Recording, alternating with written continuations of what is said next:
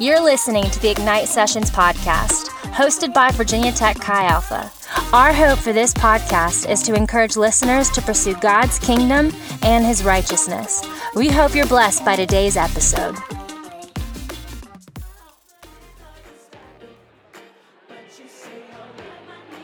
Ten, 9, 8, 7, 6, 5, 4, 3, 2, 1. All right. Can we take a seat? Thank you guys so much for coming out tonight. It's good to see all of you here. Hey, tonight I have the honor of introducing to you our guest speaker. He has been just a huge blessing to our community and to you, and you really actually don't know it because you've never met him. But he and his congregation up in Roanoke have been investing into this community financially for years. And he's just always been a huge fan of Chi Alpha.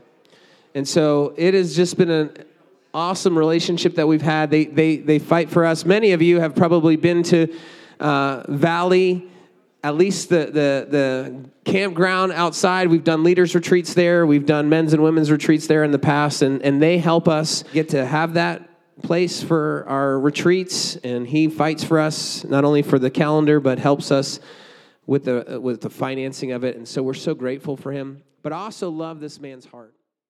I love his heart because he's a man that goes after God with intensity. And there's something about men like that I just like to be around.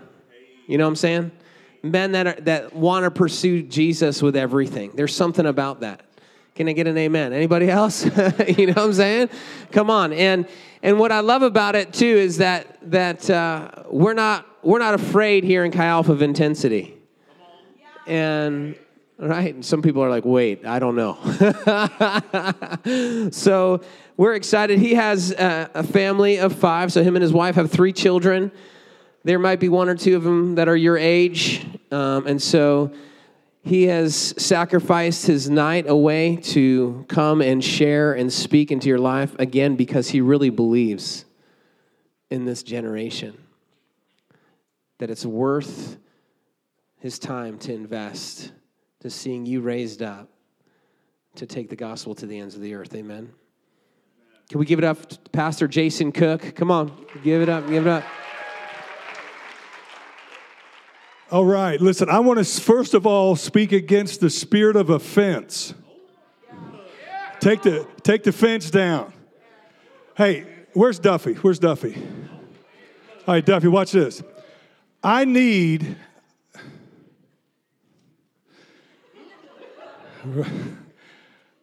12 people that will give me 10 minutes to talk tonight. Who will give me 10 minutes? 10, 20, 30, 40, 50, 60, 70, 80, 90.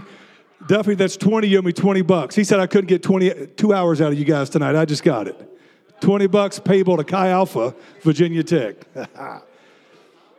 Listen, let me give you a little bit of history about me so you know who you're talking to. I'm an alumni. My wife and I both are alumnuses of Virginia Tech. We both have our master's degrees from here, and I really can't. I'm a Hokie. I'm praying for all the Hokie Nation.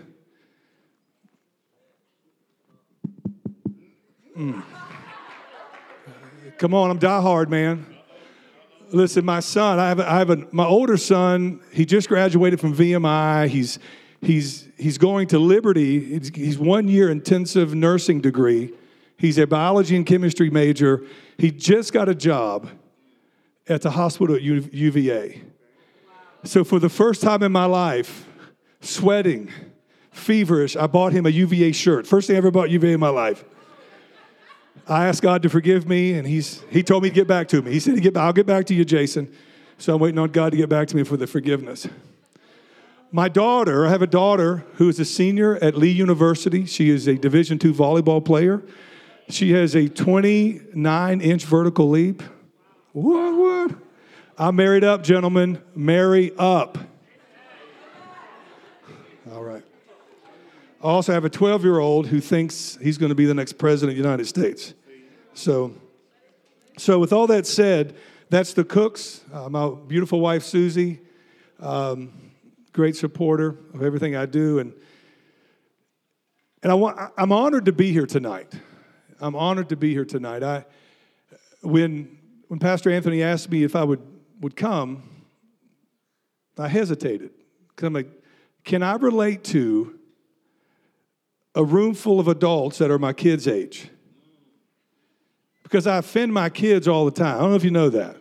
Your parents offend you. I offend my kids. We come from two different cultures of thinking. Somebody stay with me.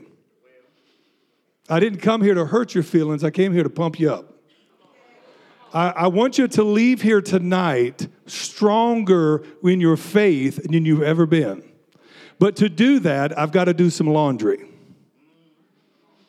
When I was in college, the comedian Sinbad came to our university and did a comedy routine, and he said this. He said, when you're a college student, you have 3 piles of clothes. You have clean, you have dirty, and you have funky. He said, you can wear dirty again, but you can't wear funky. So tonight, I want to clean up all the funky in here tonight. I want to try to clean some dirty clothes, but I want us all leaving here clean. Are you guys with me? I have a horrible sense of humor. It's based in sarcasm and satire. My wife tells me all the time, she says, when you tell a joke, tell us you're telling the joke. We don't know you're kidding. And I say, Susie, it's so stupid. Who would believe that? She goes, we did. So please stay with me tonight. I love the Lord with all of my heart. I'm a pastor's kid. I'm a PK. I grew up in a pastor's home, and I watched people tear my parents down. I saw my parents give. I saw people just being people. When I was 18 years old, no, I was 17. I was at a youth camp in Roanoke. And the pastor who was preaching that night, he gave an altar call. And the words he spoke touched my heart. But I didn't go. I sat in the back. I was back, every time the altar call came around, I had to go to the bathroom. It was crazy how that worked. The conviction fell on me, and I'd leave the room. I'd go to the bathroom. I wasn't going to the bathroom, ladies. I was just leaving the room. Going to the bathroom was for me to get out of the room without being embarrassed. When I was 17 years old, this man gave an altar call, and I said no. He gave it a second time. And I said no. And God was dealing with me, and I said, Lord, if he gives it one more time, I'll go. But if he doesn't, I'm going home. And that man gave it one more time.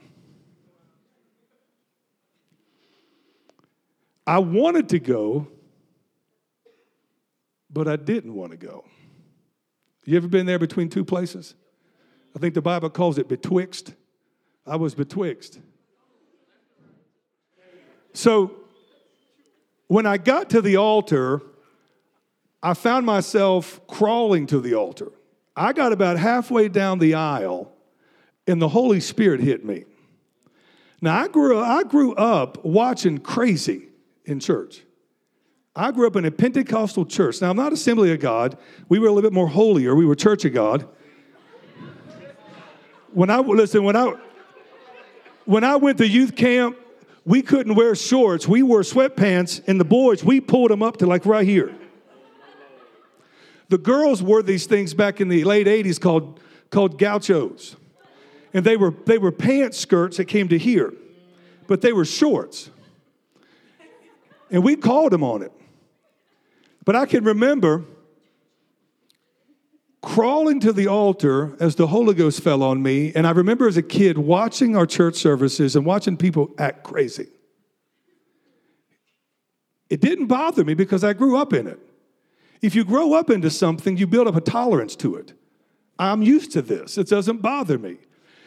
My parents had this crazy rule that anytime I would go on a date with a young lady, our first date, I had to bring her to church. I had a lot of one-night stands, but it's not the way you think. They came to church with me and said, you're crazy, and all these people are crazy. I'm not coming back over here with you. I went to church with this one girl, and I'm not lying. I believe I fell asleep twice during the service because I wasn't used to people worshiping and praising God sitting on their hands.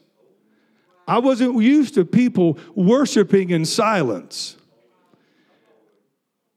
It wasn't my culture. My culture was if you felt it, you deal with it. And I've always wondered why would people cry during church? Why would people raise their hands? And why would they dance around? And why would they do these things? And I realized as I got older that we all have emotions. We all have personalities. And when God moves on you, when the Holy Spirit moves on you, He doesn't change your personality. He enhances it. And when inside of your personality, you begin to exhort God. That's why if you're like me, I'm a wet dish rag. When God starts moving in the room, you see the tears coming. I'll just sit there just like It doesn't mean God's not moving. He's moving on me. It's like, Where my friend, he's over here running laps around the church. It's the same spirit. It's just different expressions of our personalities. I don't know how you express yourself. But here's what I want to tell you before I get started tonight, that if you will allow the Holy Spirit to take precedent in your life, you're going to see some changes. He won't change your personality, but He will give you boldness. And those things in your personality then will be magnified for His glory. So I heard a story about this guy. He had a crack that happened in his wall. Is that a crack? That is a crack. That's a seam. That's a crack. But he had a crack in his wall, and he hired a painter to come fix the crack. So the painter came, looked at the crack, chiseled it out a little bit, put some putty in there, and then painted it to match the rest of the wall, and it looked perfect. The man was really excited. It's worth his money. About a month goes by, and the crack returns. So he's mad at the painter he said, you didn't do your job. So you need to come back and finish your job. I'm not paying you because you didn't do the job right the first time. And the painter said, I did the job right the first time, but because of my name, I'll do it again. So he chisels it out again. He re-putties the wall. He paints it to match. And about 3 months later, the crack is back with about 4 cousins. So he's angry now because now the issue's worse. So he says, I'm not wasting my time anymore calling this painter. He's not a good painter. So he calls another painter. And the second painter comes in and looks at it and goes, I ain't painting this. He says, you're a painter. He goes, I know I'm a painter, but my paint can't fix your problem. He said, there's a crack in my wall. Fix that. He goes, I can't fix that. He said, your problem is not with the crack in the wall. Your problem is with the foundations of this home. If I fix that crack and we don't deal with the foundation, the crack's going to return. And it'll keep coming back until you fix the foundation. So tonight I want to talk to you about fixing it. When I was growing up, I had to do some manual labor. My parents, for some crazy reasons, their sense of humor, they thought it was smart for us to grow up with a trait. So they made us work manual labor. Lord help them. So I've done a lot of things. And my mother was always like, Jason, learn to work with your hands. Use your mind, but don't be afraid to use your hands. So me and YouTube are really good friends. Anytime something at my house breaks, I YouTube the situation. They show me how to fix it. I save myself a lot of money, and I go to class. That's for somebody in here who needs to fix something. Physically, not spiritually. We're going to fix it. We're going to fix it spiritually tonight.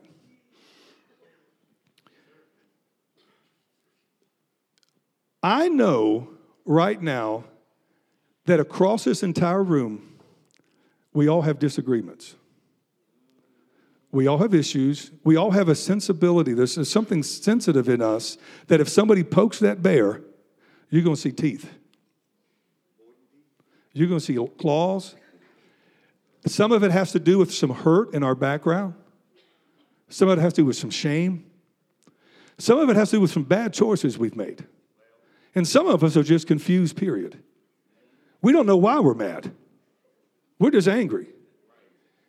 So tonight, I want to speak against the spirit of offense right now. I've been pastoring for well over 26 years. I know it doesn't look like it. They were checking my college ID coming in. See, guys, that's sarcasm. I'm not smiling, but that's a joke. Okay, stay with me. So, I've been following God for a long time. I've been leading people for a long time. My first real job of my life, I was the head basketball coach at Radford Middle School. I got that job going door to door with a resume. I've been coaching since that was 94. I've been coaching since 1994. I've been a head high school basketball coach. I've coached high school football. I've coached high school baseball. I've done a little bit of everything. But what God has called me to do is to pastor. What that means is I lead people. And I deal with people's good days, and I deal with people's bad days, and I hope for something in between. But I'm always getting their bad days or their good days. And I don't mind that. That's what I do. God's given me grace for that. I was telling them back at the house, I'm writing a book called The Shock Factor, that you can't shock me anymore. I've heard people doing stuff. I'm like, there's no way he did that. He did that. There ain't no way she did that. Oh, she did it. So when people say, do you believe that so-and-so did it? I believe it. I don't know if she would have done it, but somebody's done that at some point. So with all that said, I need you to trust me tonight. I'm looking at a room of people that are the same age as my kids, my two oldest kids. I know how they think. And we disagree on a lot of things. But the one thing we don't disagree on is the Word of God. Because we're not entitled to our opinion with the Word of God. You can have your opinion about anything you want to have. But when your opinion is contrary to the Word of God, you've lost every ounce of argument you have when it comes to godly things. So as a pastor, I'm not here to talk to you about psychological things. I'm not here to talk to you about physical things. I'm here to talk to you about spiritual things. And what I need you to do tonight is open up your mind. I think this is a lecture hall, right? So teaching goes on here. I need you to open up your mind. If I say something tonight that you don't agree with, keep your mind open. If I say something tonight that you've never heard before, keep your mind open. You can shut it down after this meeting, but I'm going to back it up with Scripture. My hope, Brother Anthony, I hope I don't hurt you. I told you I don't want to hurt you tonight. But my wife says all the time, she said, you're an alpha male. Do not go around those other guys. She says, you're conflict-oriented. You like conflict. Do not go over there. Jason, please. So that is my disclaimer tonight. You know, I'm here and I'm going to wipe my feet. No, I'm kidding. Love the cowboy shirt, by the way. Go Dak Prescott. I want to talk to you tonight. About one character in the Scriptures. I believe that the words in my Bible that are written in red are very important because they're the words of Christ. These are the words of Christ that other men, through the power and the leading of the Holy Spirit, felt it was important enough to write down. And they wrote it down in Scripture. So I want to share with you tonight. Anthony told me that if the person's in here, please forgive me and don't leave. I told them this is the only way I see people coming in and out. So I'm going to stand right here. So if you do leave, you got to walk right past me. See, that's that alpha male coming out. Don't do that. Pastor Anthony told me about a year ago, somebody came in here and talked about John the Baptist, and somebody got upset and offended. Well, here's the deal. It's okay. Listen, you can be offended whatever you want to be offended at, but I'm going to talk about John the Baptist tonight. So I want to start with this. What does Kermit the Frog, John the Baptist, and Winnie the Pooh have in common? Do what?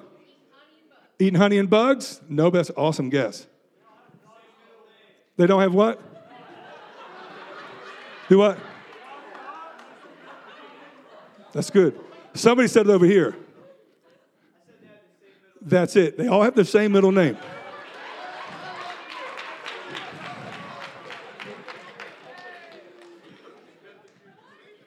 Listen, they have the same middle name. That means they have nothing else in common. Okay? So I want to talk about this guy tonight, John the Baptist. There's a story told about this guy who, y'all did give me 2 hours, by the way, so. There's a story told about this guy who was running through this neighborhood, and he was telling everybody in the neighborhood he was John the Baptist. He said, you need to repent and be baptized. I'm John the Baptist. You need to repent and be baptized. I'm John the Baptist. And it was making the people in the neighborhood nervous. You need to repent and be baptized. I'm John the Baptist. And so they called the police. The police came out to see what was going on, and the police says, sir, what's going on? He goes, I'm John the Baptist, and you need to repent and be baptized. And the police felt that the guy was having some trouble. So they said, let's just take him in, have him evaluated. So they take him into this special place, and they have him evaluated, and they put him in a holding cell with another guy that was having similar issues. And the guy gets in the room, he starts it up again. He goes, I'm John the Baptist, and you need to be baptized. I'm John the Baptist, and you need to be baptized. Jesus sent me to tell you you need to be baptized. And the other guy says, but I didn't tell you that. Oh, it's a rough crowd, man. That was funny. Listen, lighten up. Lighten up. How many people in this room right now, if you honestly would consider yourself to be a believer in Jesus Christ? Let me see your hands. Keep them up because I'm trying to see who doesn't have them up because they don't raise them if you ask them to raise them. Look, this is a Pentecostal group. Hands up everywhere. Put them down.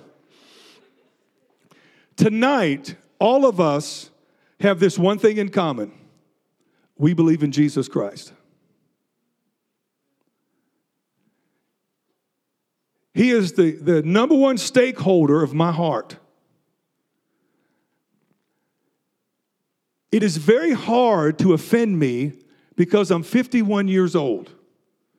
I know what is right. I know what is wrong. And even if you say something I don't agree with, I forgive you. It doesn't bother me. Once again, another conversation up in the Chi Alpha house tonight.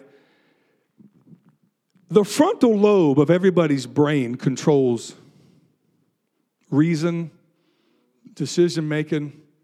Do you know that the frontal lobe is not fully developed till its mid-20s? So a lot of the mistakes you make is because you just don't reason well. It's okay. It's not you. It's your age. At my age, I don't make a lot of big mistakes. I make mistakes, but not big ones. But when I was 18, 19, 20, 21, 22, that's where all my regret comes from.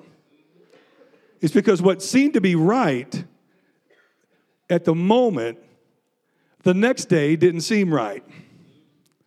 Because I wasn't using all of my brain because it wasn't developed.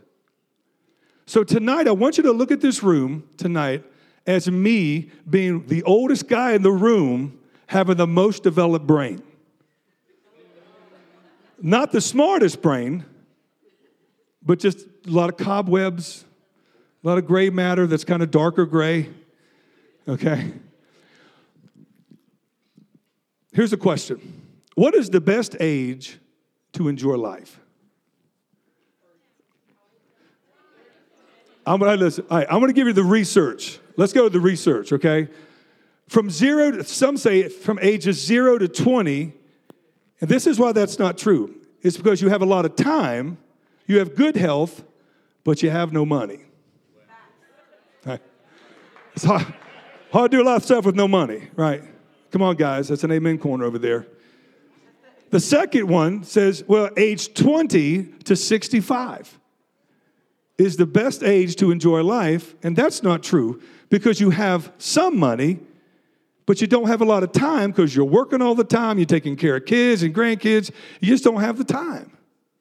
Well, they said, well, 65 plus is the most enjoyable time. That's not true. You have money and you have time, but you got too many aches and pains and health problems to do anything. So really, there's really no great time. You just have to take control of the present. I want to read to you about some characters in Scripture and when God used them. So there's people in this room right now that think you're too young for God to use. There are some in this room that may think you're too old or you've missed your moment. You should have done it when you were 13. Look at this. Joseph, his life took off when he was 30 years old. Joseph did. Moses' life took off when God used him. He was 80 years old. I don't know if you guys know this, but when Moses had that moment in the burning bush, he had lived 40 years and he killed an Egyptian man for beating up a Hebrew. In the fear of that moment, he runs into the wilderness and he hides and watches his father-in-law Jethro's sheep for 40 more years. So he's a murderer on the loose, and at 80 years old, he's watching sheep and a bush catches fire. And it's not uncommon in the desert place for bushes to combust. But Moses watched, and this bush did not consume itself. It just kept burning and kept burning all day long. So Moses goes over to see what's going on, and when he does, God says, Moses. He was 80 years old before he went into Egypt and talked to Pharaoh. Elizabeth, the mother of John the Baptist, was perhaps in her 60s when she gave birth to John. Think about that. The Apostle John, theologians believe he was in his mid to early teenage years when Jesus said, come. So let me say this to everybody here. Never use your age or your lack of ability or your lack of education as an excuse or a crutch. Because if God will anoint you to do it, you can do it. Now let me get into this. I want to read to you Matthew chapter 11, verses 1 through 11. John the Baptist was a preaching machine. The dude was crazy in a good way. He lived in the woods. Take that off the screen for me. They're reading ahead. Thank you. I saw the eyes moving. See, at Virginia Tech, you don't have to sit in the front row to be smart.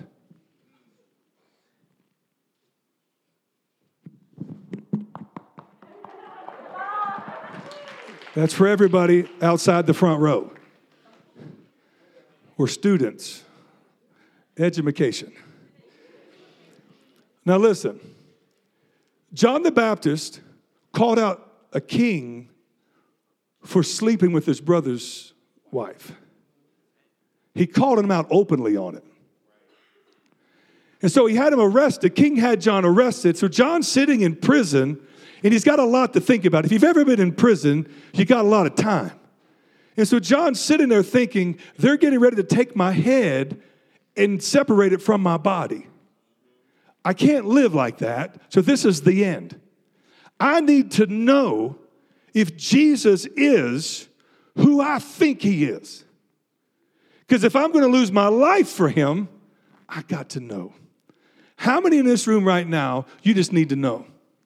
If you could tell me and show me that Jesus is who he says he is, I will go to bat for him. I will be the loudest cheerleader. I'll run around this campus and everybody will know who I am because I'm yelling out his name.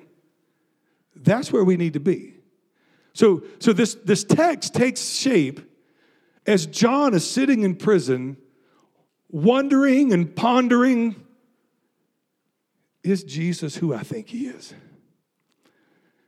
Matthew chapter 11, verse 1, it says, After Jesus had finished instructing his 12 disciples, he went from there to teach and preach in the towns of Galilee. When John, who was in prison, heard about the deeds of the Messiah, he sent his disciples to ask him, "Are you the one who is to come, or should we expect someone else?" So John's sitting there, he's hearing these words. Now, I'm one of these weird people that when I read scripture, a cartoon kind of comes to play in my mind. I like characters. I like scenery. And I'm a visual learner. Any other visual learners here? All right. If I can see it, it's like photographic memory. Now, I've not changed the film since '84, but it's photographic memory. I picture John sitting in a jail cell with the bars to the outside window and his disciples leaning on the outside window talking to him. Listen, man, this guy Jesus, you should see the stuff he's doing. It's crazy. And John's on the other side saying, "Oh, tell me about it. What'd he do? God, I need to know. I wish I could have saw that." Did you guys get a picture of that? No? We don't have cameras. Okay. And this conversation is going on, and John can hear the executioner sharpening the blade of the axe that's going to take his head.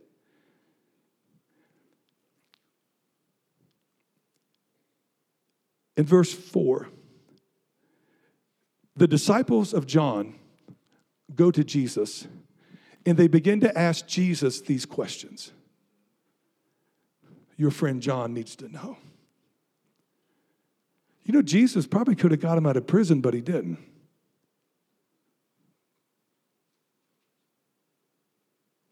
That's something to think about. John, it's your time. And John needs to know,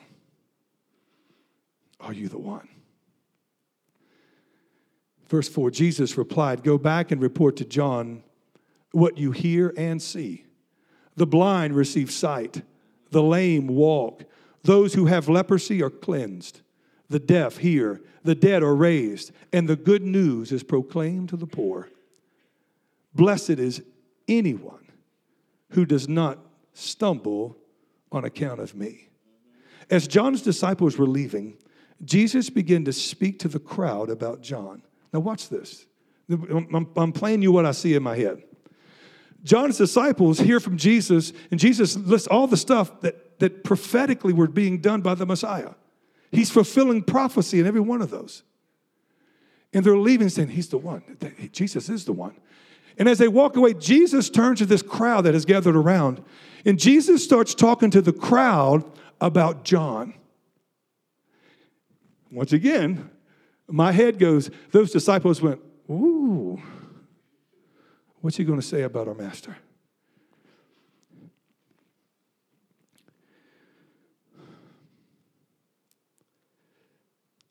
I'm going to find my place. Verse 6.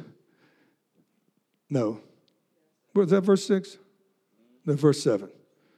As John's disciples were leaving, Jesus began to speak to the crowd about John. "What did you go out into the wilderness to see? A reed swayed by the wind? If not, what did you go out to see?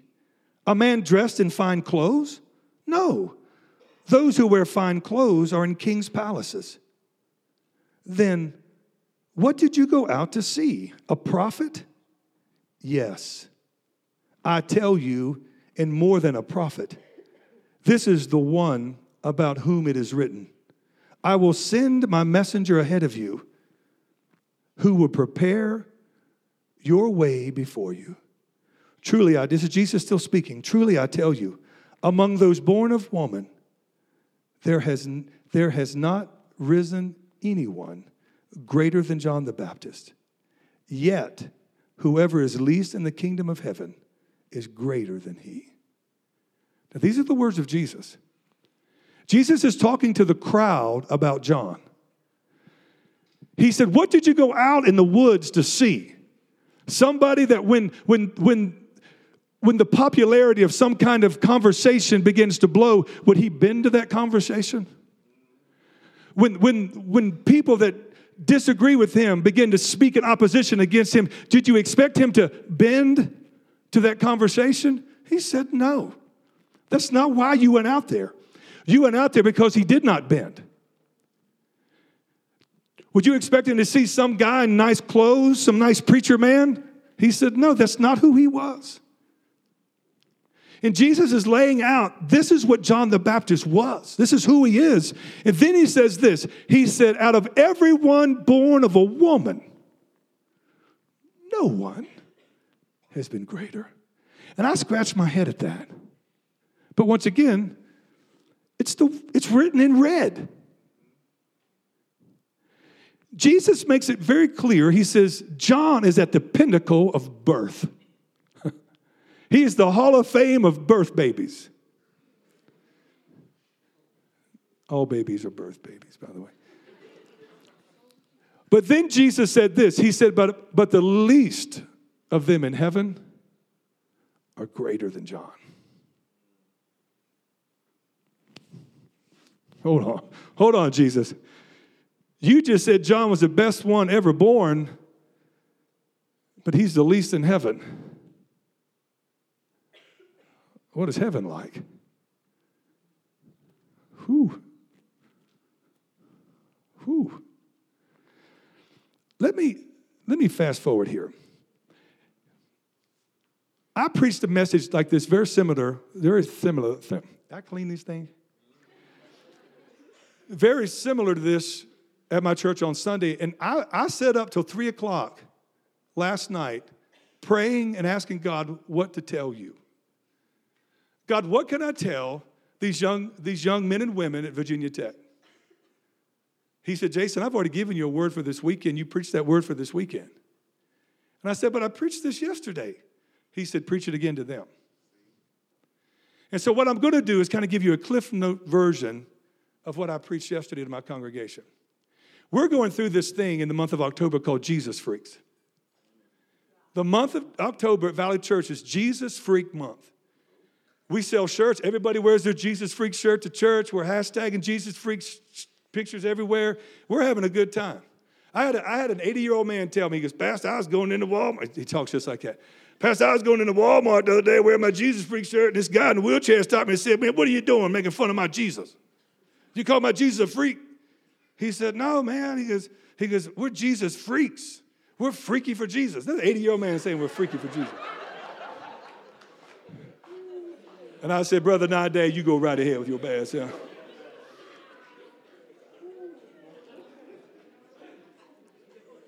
So what I want to show you tonight, the question is, I want you to check the boxes tonight. When I was working with my hands, my mom taught me to work with my hands. I worked as a caretaker in high school at a local youth camp. And my boss, my supervisor, when camp was over, he gave us a list of things. You guys have to get this done before you could leave today. And there were little boxes he wrote down. He had a box, and then what was written out is clean the bathrooms. There's a box, secure the pool. There's a box, weed eat all the grass around the canteen. And here's what we had to do. He said, when you finish the job, you take a writing utensil and you check that box. That means you have done what I'd ask you to do. You leave today when every box has been checked.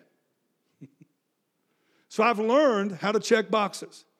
My wife gives me a list. Jason, check these boxes before you go out of here. Get that laundry folder. Clean my car. Have dinner on the table, and I'm checking boxes. So tonight, I have 5 boxes I want you to check before you can leave here. All 5 of these boxes have been checked by John the Baptist. And if Jesus says John was the greatest ever born, can we get in that conversation? Can we begin to move to look like Christ, but at the same time follow him like John the Baptist? So I want to challenge you in 5 areas. Area number 1, John was filled, he was spirit-filled. John the Baptist was filled with the Holy Ghost. Now, we preached at Valley about a year ago. I did a thing on the baptism of the Holy Ghost. if you look at my congregation at Valley, we have some diehard Pentecostal people. They're crazy. I are one. We have people from a Baptist denomination, Methodist, Episcopalian. They're from everywhere. Nazarene. And so when I begin to talk about being filled with the Spirit, at that moment, half of my congregation looked at me like, what is he talking about?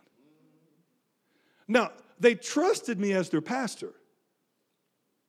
I didn't want to scare them. This show of hands. Who's ever went to a church and was scared, a little freaked out, scared? Anybody? Let me see your hands. Good. It's $2 for the membership fees to Chi Alpha. So watch this. As I begin to teach, and I use a lot of scripture, and I begin to teach about the baptism of the Holy Spirit, the question is it for today? Because some of my people said, Pastor, our pastors never talked about that as we were growing up. We talked about grace and mercy, but we never talked about the Holy Ghost. But Pastor, when we did, we called it the Holy Spirit. We didn't call it the ghost. Ghosts are freaky. And I began to preach about what does it mean to be filled with the Holy Ghost. And most of my congregation said, Pastor, we've never heard teaching like this. You're scaring us. And I said, do you trust me? They said, yeah. I said, do you trust Scripture? They said, we do. I said, let's just read the Scripture together. Let's just read it together. And if you can say what we're reading is not applicable for our meetings, I'm good with that. But if we read it, and the Bible says it's applicable for our meeting times, then should we want it? You know, the joke was Jesus told his disciples, tarry in Jerusalem, the Comforter's coming. The Holy Ghost is coming. Don't leave Jerusalem until he comes. And if Jesus would have said, instead of Holy Ghost, if Jesus would have said his name is Jimmy, Jimmy's coming. And when Jimmy gets there, he's going to make everything known. When Jimmy gets there, he's going to give you power. We would have all been fine with Jimmy because we can relate to Jimmy. But when you say the Holy Ghost, we're like, well, hold up. There's no ghost up in here. And it scares people. It scares them. But when I read the scripture, the disciples weren't scared. And I had one person tell me, well, Pastor, we were told, our pastor told us that it was only the disciples that spoke in tongues. I was like, listen, I agree with your pastor that the disciples spoke in tongues. I agree, because I read it in the Bible. I said, but I also read where the Gentiles spoke in tongues. I also read where the disciples were amazed at the same spirit that fell on us, Jews, fell on the uncircumcised Gentiles. And so, as we begin to work through that, and I want to tell everybody in this room who's ever been freaked out, you got to work through that. You got to read, you got to study. And if you think for 1 minute that you don't know the word and you're confused, it's because you don't know the word. The moment you know the word, confusion leaves. And if somebody brings up some silly argument, you say, that's not what that says. That's not what the Bible says. Where'd you hear that? Well, somebody told me. That's a lie. Stand down. Let the word speak. When I was a kid, they told us as young men, you speak where the word speaks and you shut your mouth where it's quiet. So if somebody says, well, that's not scripture, I say, well, I'm not in it. You know, my name's Bennett. I ain't in it. So Luke chapter 1, verse 15 says this, for he will be great in the sight of the Lord and shall drink neither wine nor strong drink. He will also be filled with the Holy Spirit, even from his mother's womb. All right. Anybody else asleep? Everybody awake? Everybody still with me? I still got my 2 hours. I ain't started the clock yet. I'm kidding. No, listen. I want to educate you too.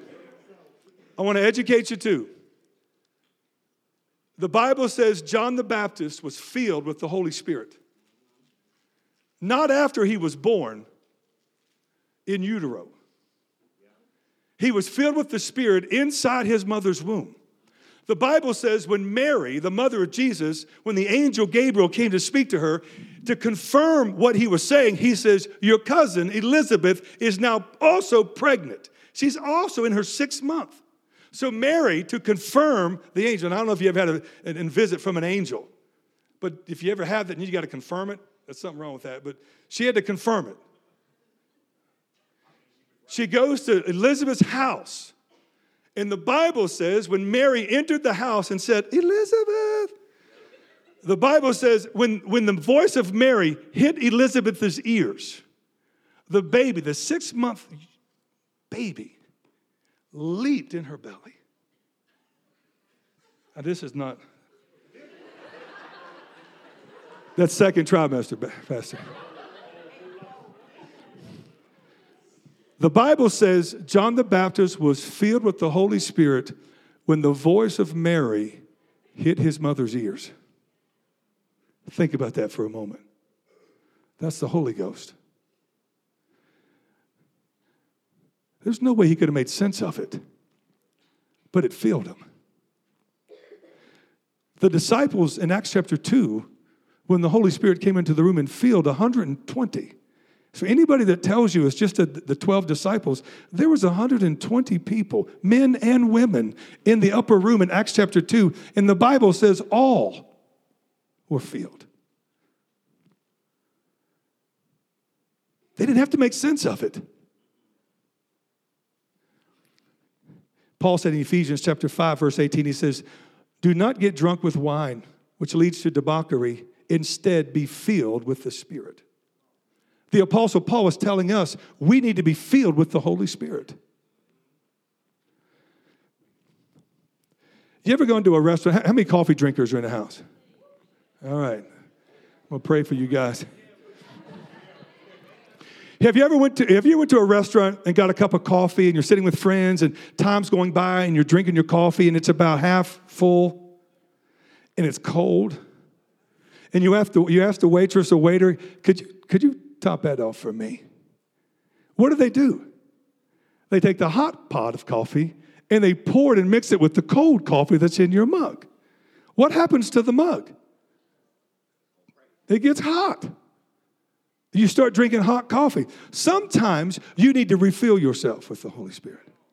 I don't know if you've ever been baptized in the Holy Spirit and then things happen, life happens. He's still there, but you're cold. And you're going to say, God, top this off. Just top me off. I need to go to a revival meeting. I need to get a prayer meeting. I need to go somewhere because I'm growing cold. I want to be hot again. Number 2, John lived a separated life. He was filled with the Spirit. He lived a separated life. In Matthew chapter 3, verse 4, it says, John himself was clothed in camel hair with a leather belt around his waist, and his food was locusts and wild honey. He was different. I want to speak to everybody in this room right now in a very serious moment. You live in a culture on this campus that is not friendly to Christianity. As you guys were worshiping, I sat up in the back. I told Pastor Anthony, I just want to watch. I want to see the maturity level of this group. I just want to see it. And while I'm up there, God spoke to me, and He gave me 2 Kings chapter 6. When Elisha was in a house and a servant was with them, and he was giving through the Holy Spirit, he was giving battle plans to the king of Israel. And the king of Israel was ahead of his enemy about 2 or 3 steps. He was playing chess, and the other enemy was playing checkers, and he was always ahead of them. And when the word came back that it was Elisha that was giving the game plan away, the king sent his army, and they surrounded the house where the prophet was, the entire army. And when the servant looked outside and he saw what was going on, he saw the army, and he looked back at his master, and his master wasn't worried at all. He said, don't you care? We're going to die. Have you seen how many chariots and horses are out there? Have you seen that? We don't have a chance. And the prophet said, there's more of us. than of them. And the younger guy couldn't see it. And the prophet said, Lord, open his eyes. Let him see what I see. And the Bible says the young man looked out and he saw angels, armies of angels around the armies of the king. I need to tell somebody in this house, God gave me a word for you to open your eyes. Don't you walk in fear on this campus. You are a child of the king. When you came to Christ, there was a royal blood transfusion in you. It is not your blood flowing through you, it's the blood of Jesus Christ. You are not defeated, you are not beaten, and you shall not retreat or recant. You stand firm because the armies of the Lord camp about you. In 2 months, y'all need to double the size of the people in this room. There's too many empty seats in here. I know how hard this man works. The Bible says sheep beget sheep. A shepherd has never given birth to a sheep.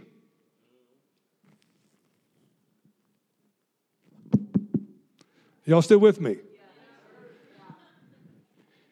He's here to equip you. He's here to encourage you and to teach you. But you are the sheep. Sheep beget sheep. Who are you bringing with you? Just something to think about. Most of you sit in a classroom this big full of people. I'm going to finish that in just a minute. There was an advertising billboard campaign years ago in Los Angeles, and a New York fashion group called Caravari bought billboard advertising in L.A. And this is what it said on the billboard in L.A. It says, just because you live in L.A. doesn't mean you have to dress that way. Because they were pushing New York fashion. I want to tell everybody in this room here, just because you live in the world doesn't mean you have to act like the world. Just because you go to Virginia Tech doesn't mean you have to act like all the other crazy people. The Bible says, come out and be ye separate. Y'all still talk about that? I'm sure you do. That's probably why you have prayer meetings. You have the salt stuff, and you got to have 2 guys doing announcements. I know you guys have made it. Number 3, John took a stand. I need you to check that box tonight. You need to take a stand. Luke chapter 1, verse 17 tells us that John came in the same spirit as Elijah. If you remember the story of Elijah where he had to face King Ahab and the prophets of Baal, if you read that story, remember John came in the spirit of Elijah. When fire fell, I'm going to go through the whole thing, but when fire fell on the altar of God, Jehovah, the Bible says that the prophet pulled out a sword. You ever seen crazy walking? You ever seen somebody just crazy? They're not mad, but you know they're going to get you, and they're coming at you just like this. The Bible says the prophet pulled out a sword, and he went to hacking on the prophets of Baal. You read it yourself. The Bible says the Baal prophets took off running, and the man of God started killing them. He chased them down and killed every false prophet. I'm not saying pull out a sword. I didn't say that. What I'm saying is John the Baptist came in the spirit of Elijah. He was a fighter. He stood for God. How many of you guys in here have ever had a stand that was awkward and uncomfortable for God? If you've ever been in a situation where you had to take a stand for God and it was awkward, I want you to stand up right now if you did that. I'm going to see who's done this. That's good. Sit back down. Sit back down. More than I thought. That's impressive. Martin Luther King Jr. he was put in jail in Birmingham.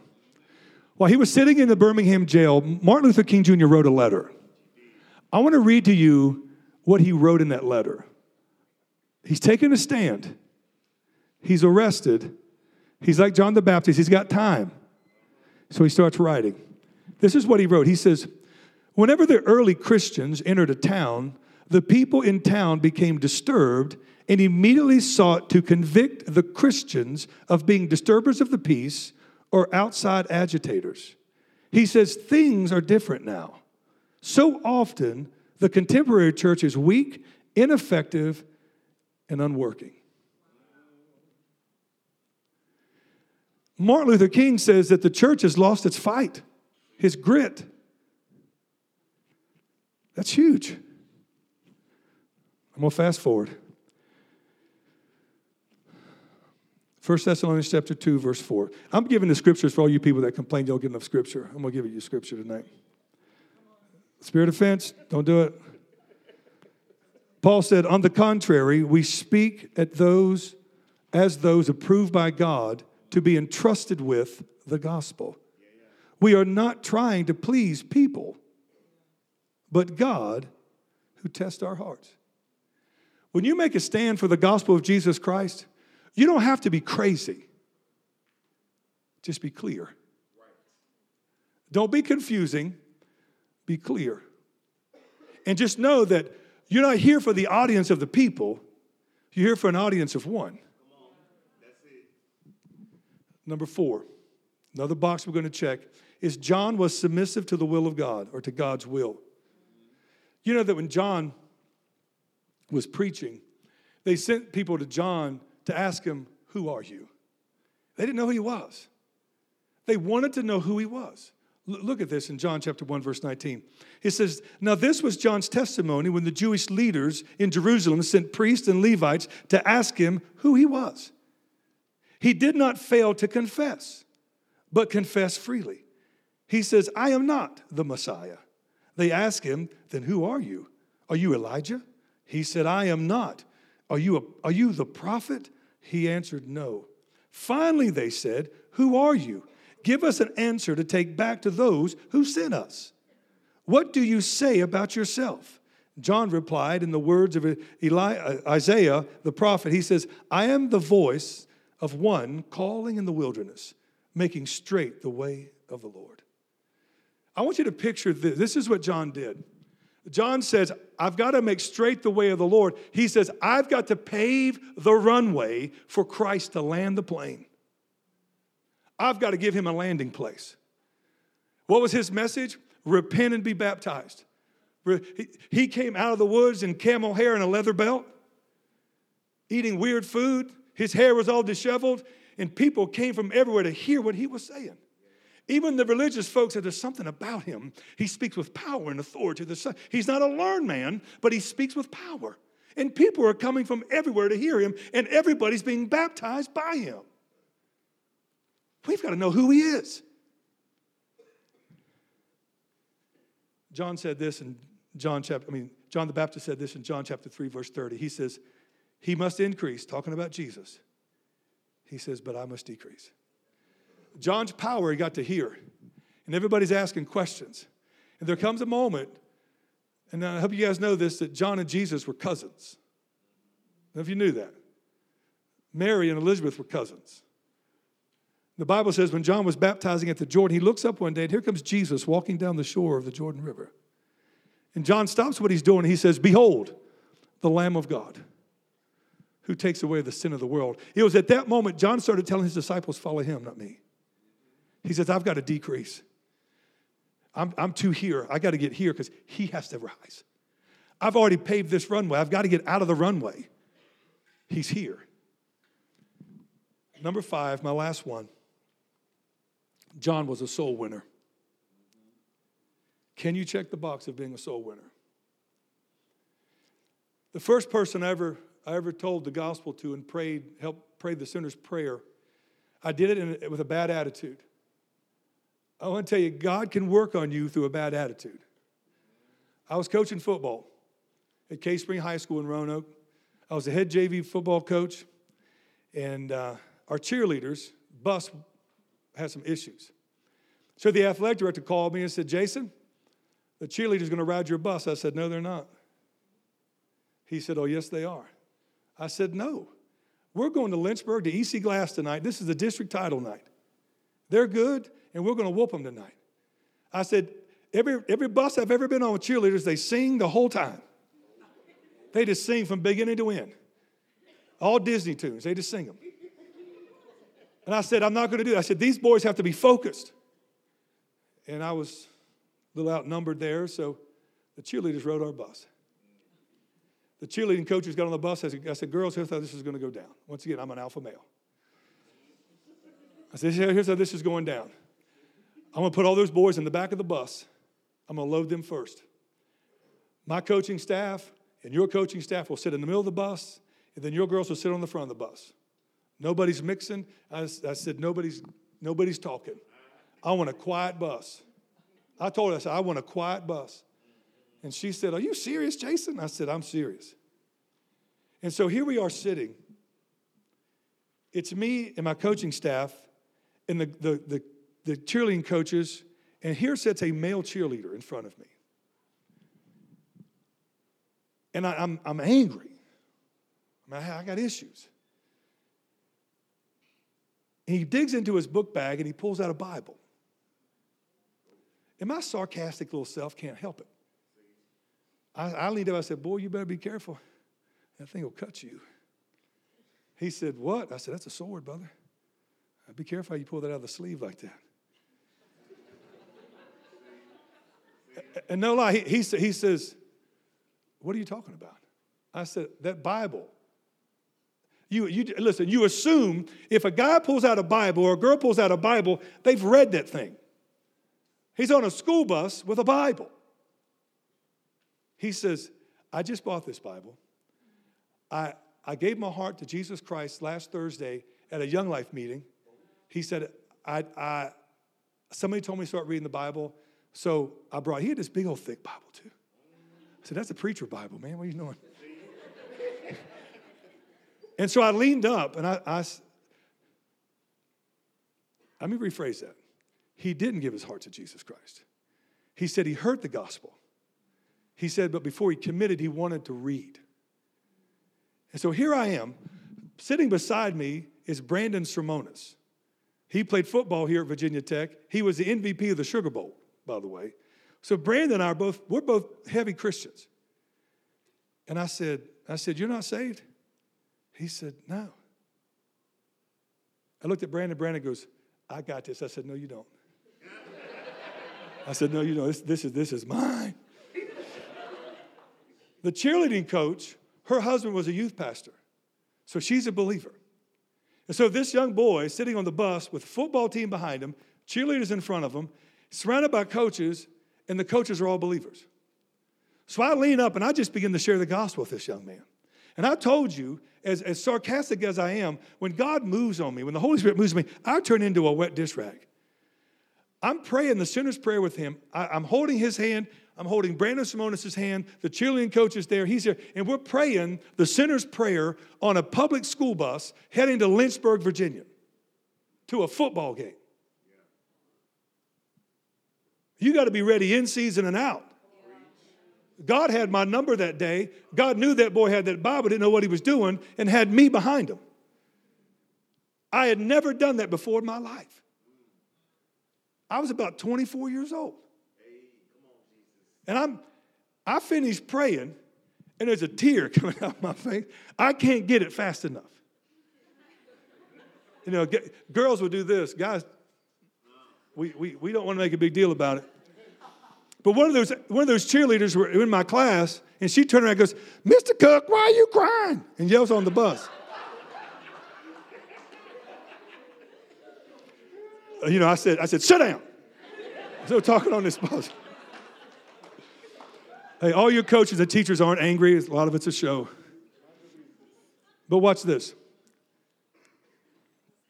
In John chapter 1, verse 6 through 8, it said, there was a man sent from God whose name was John. The man came for a witness, to bear witness of the light, that all through him might believe. He was not the light, but he was sent to bear witness to the light. John came for one reason, to bear witness of Jesus Christ. But I want you to watch what Jesus calls John. In John chapter 5, verse 35, Jesus said John was a burning and shining light. Interesting. You know that you can be like Jesus, you could look like Jesus, but you're not Jesus? If we do what we're supposed to do, we're reflectors. I've turned on my street where I live, and kids are riding their bikes, and those bikes don't have lights. But when my headlights hit their reflectors, it looks like they have lights because they're reflecting the light. If we do what we're supposed to, we are reflectors of the light. John was such a reflector, Jesus said, he shines. He looks like me. He smells like me. He talks like me. He walks like me. Oh, I wish he could say that about some of us.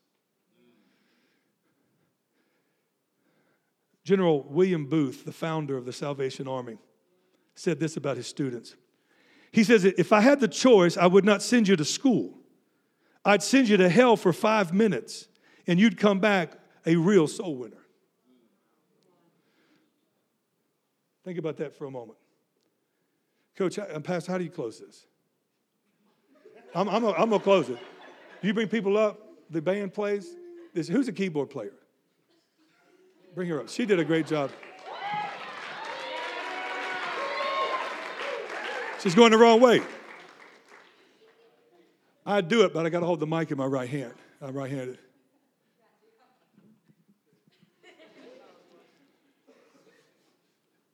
He said, if I had my choice, I would not send you to school to be soul winners. He said, I would rip hell open for 5 minutes and let you take a look at hell. He said, if you could see hell for 5 minutes, he said, you don't need anybody to teach you anything. He said, the passion you would have in you to keep people from going there, that's all you would need. Imagine if you could see hell. The Bible talks about hell. It talks about the sounds. It talks about the smell. The Bible says it's a place where the worm doesn't die. Torment. I don't know if you guys know this, but hell wasn't made for people. It wasn't. It was made for the fallen angels. People say, well, why would God choose to send someone to hell? He doesn't choose. We choose. Jesus said, you can't serve two masters. Jesus said, either you're with me. He didn't say, or you're not with me. He said, either you're with me or you're against me. He said, you can't play the middle. He said, those of you that are lukewarm, you're not hot or cold. He said, you make me want to vomit. He said, I don't like you straddling the fence. Either get in or get out. Get in or get out. There's a lot of people wearing the jerseys that say Jesus, but they're not going to practice. They're not doing the extra work. They're not doing the workouts. They're not maintaining the diet as one of his players, but they want to come to the ball game. Jesus, I want playing time. Well, you ain't come to practice. You don't even know the plays.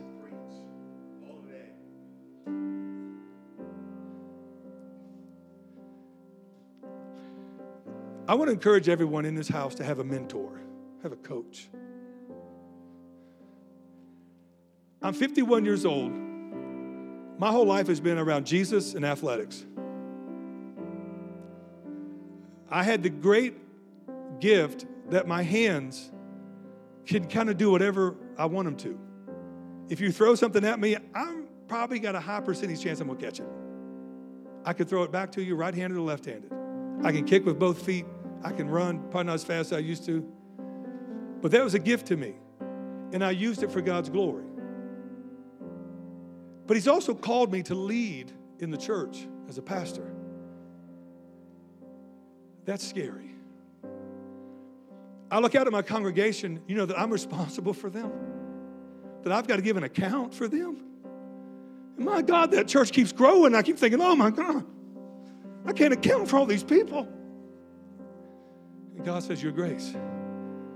My grace I've put on you, Jason. Your grace is going to be fine. You do what you do. And so I went out. Well, let me say this. The most influential people in my life, in my entire life, were my coaches. They were rough. They were honest. And they loved me. Because I was that guy that said, Coach, show me how to do it one more time. Give me one more shot at this. Give me one more chance. Hit me another ball, Coach. Throw me another ball. Let me run that route one more time, Coach. Show me how to do that again. I got it. Show me one more time. I got it. I left one football game. Coaches were mad at me. I chucked my helmet.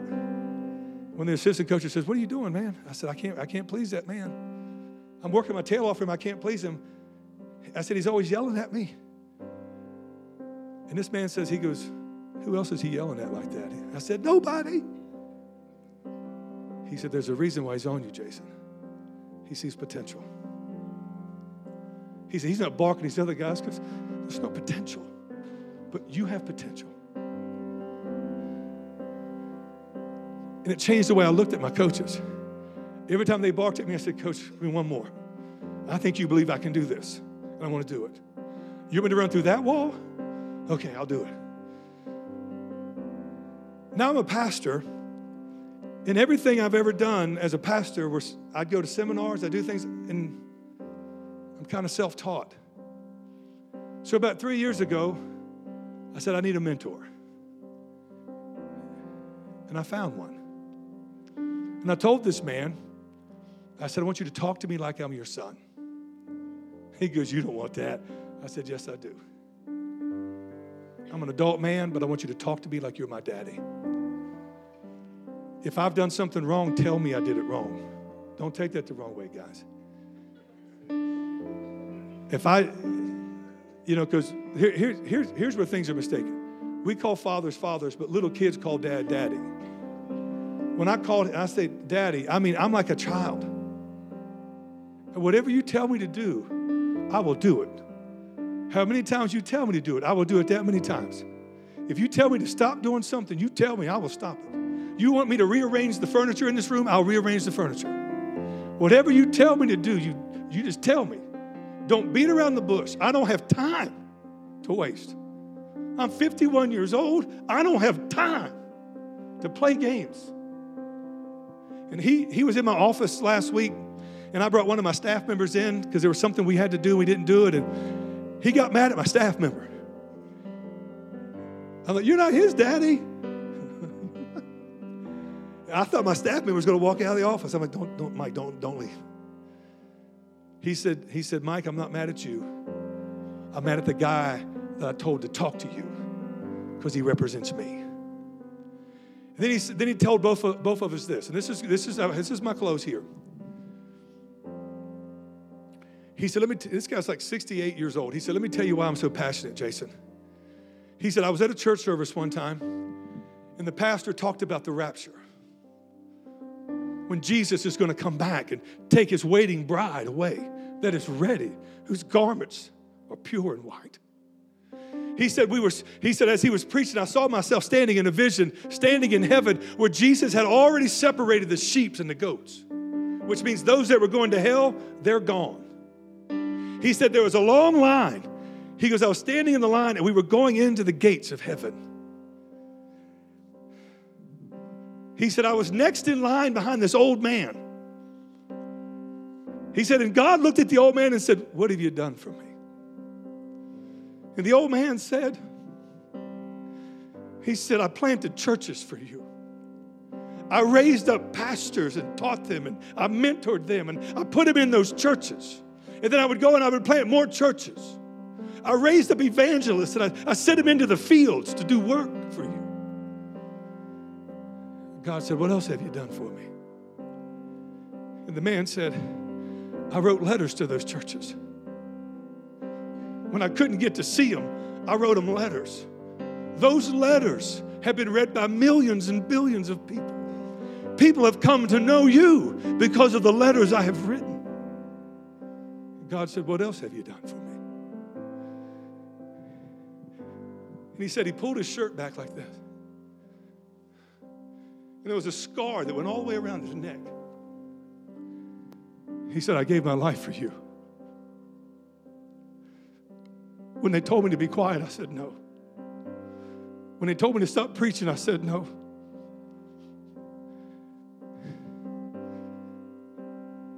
And Jesus looked at him and said, well done, Paul.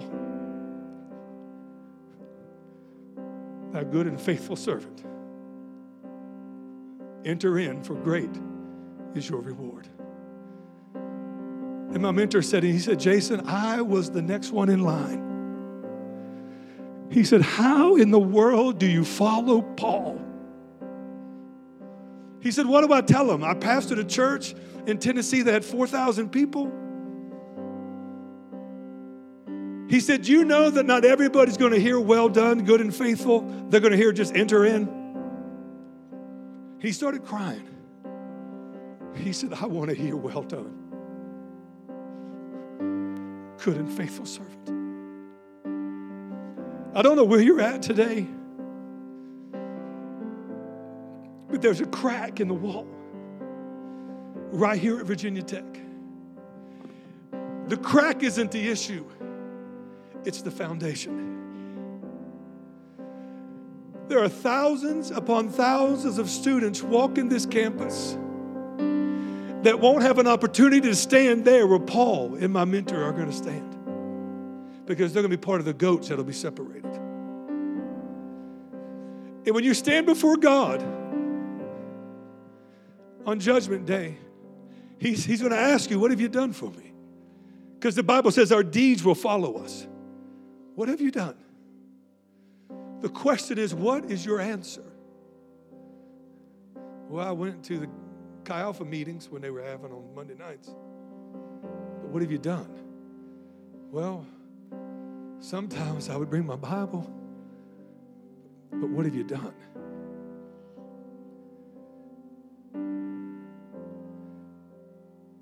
I'm passionate because I know the Word says there will be a day of accountability, and our deeds will follow us. I am a missionary. My first mission field was my family. It was my wife. She didn't grow up like me, but she's saved, filled with the Holy Ghost, and she's a pastor's wife today. I have 3 beautiful children. That was my next mission field. My son was the chaplain on his baseball team at VMI. My daughter is a team captain of her volleyball team, and she leads him in devotions every week. My younger son, who's 12, he brings his entire baseball team to church every Wednesday night. That's my first mission field. My second mission field is my staff. My staff is a direct reflection of me. I don't spend time with them. I invest time with them. There's accountability with my staff. My next mission field is my church. My next mission field is wherever God opens the door. And here I am. So I want to ask you a very serious question tonight. Will you help fix the foundation? To fix the foundation, you got to check some boxes. Pastor Anthony, come up here. Where's the young lady that had the beautiful voice that was singing? Come here. Come up here. I'm going to put you on the spot because I think I can. I want you to pick a song. Any song you want to pick, but it's got to be appropriate for this moment. Is that too much pressure? I trust you. You guys work it out. Stand up with me.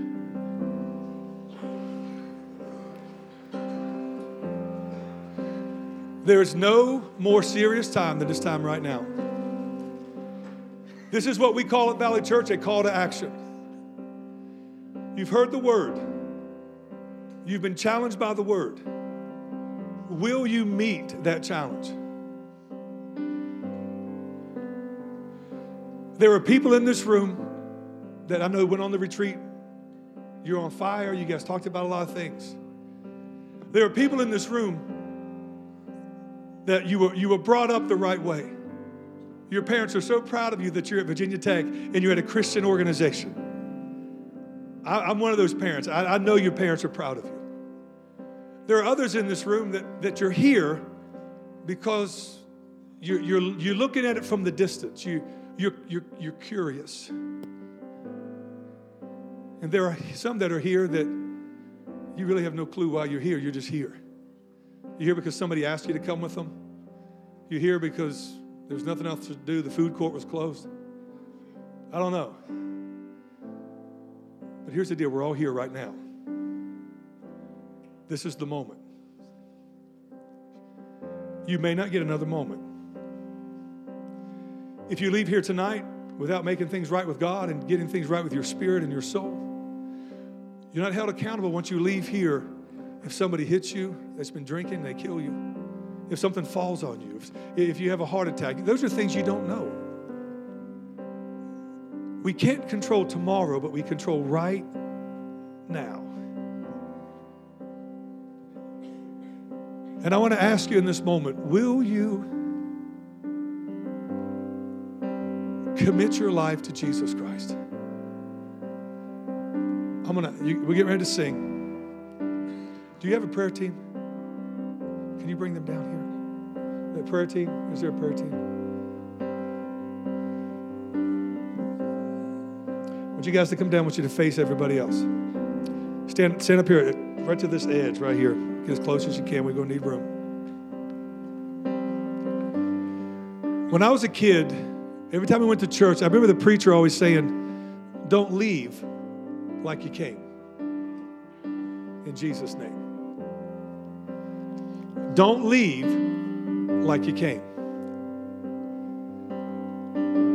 I want to count to 3. When I get to 3, if God is speaking to you, the Bible says this. The Bible says the Spirit of God draws all men to Him. If you're feeling anything, it's not me. It's the Spirit of God drawing you. When I count to 3, if you want to be serious about God, I want you to come. Maybe you don't know Him. Maybe you're curious. You want to know more. Maybe you're on fire for Him. I just want a double portion. I want boldness to be a witness for Christ on this campus. What you don't realize right here, when I did my undergraduate work, I didn't do anything like this. Nothing. And I think to myself, where would I be now if I would have had this? I didn't have this. And I'm looking at you. Where are you going to be when you're this age? What are you doing for the kingdom? It starts now. 1, 2, 3. Will you come?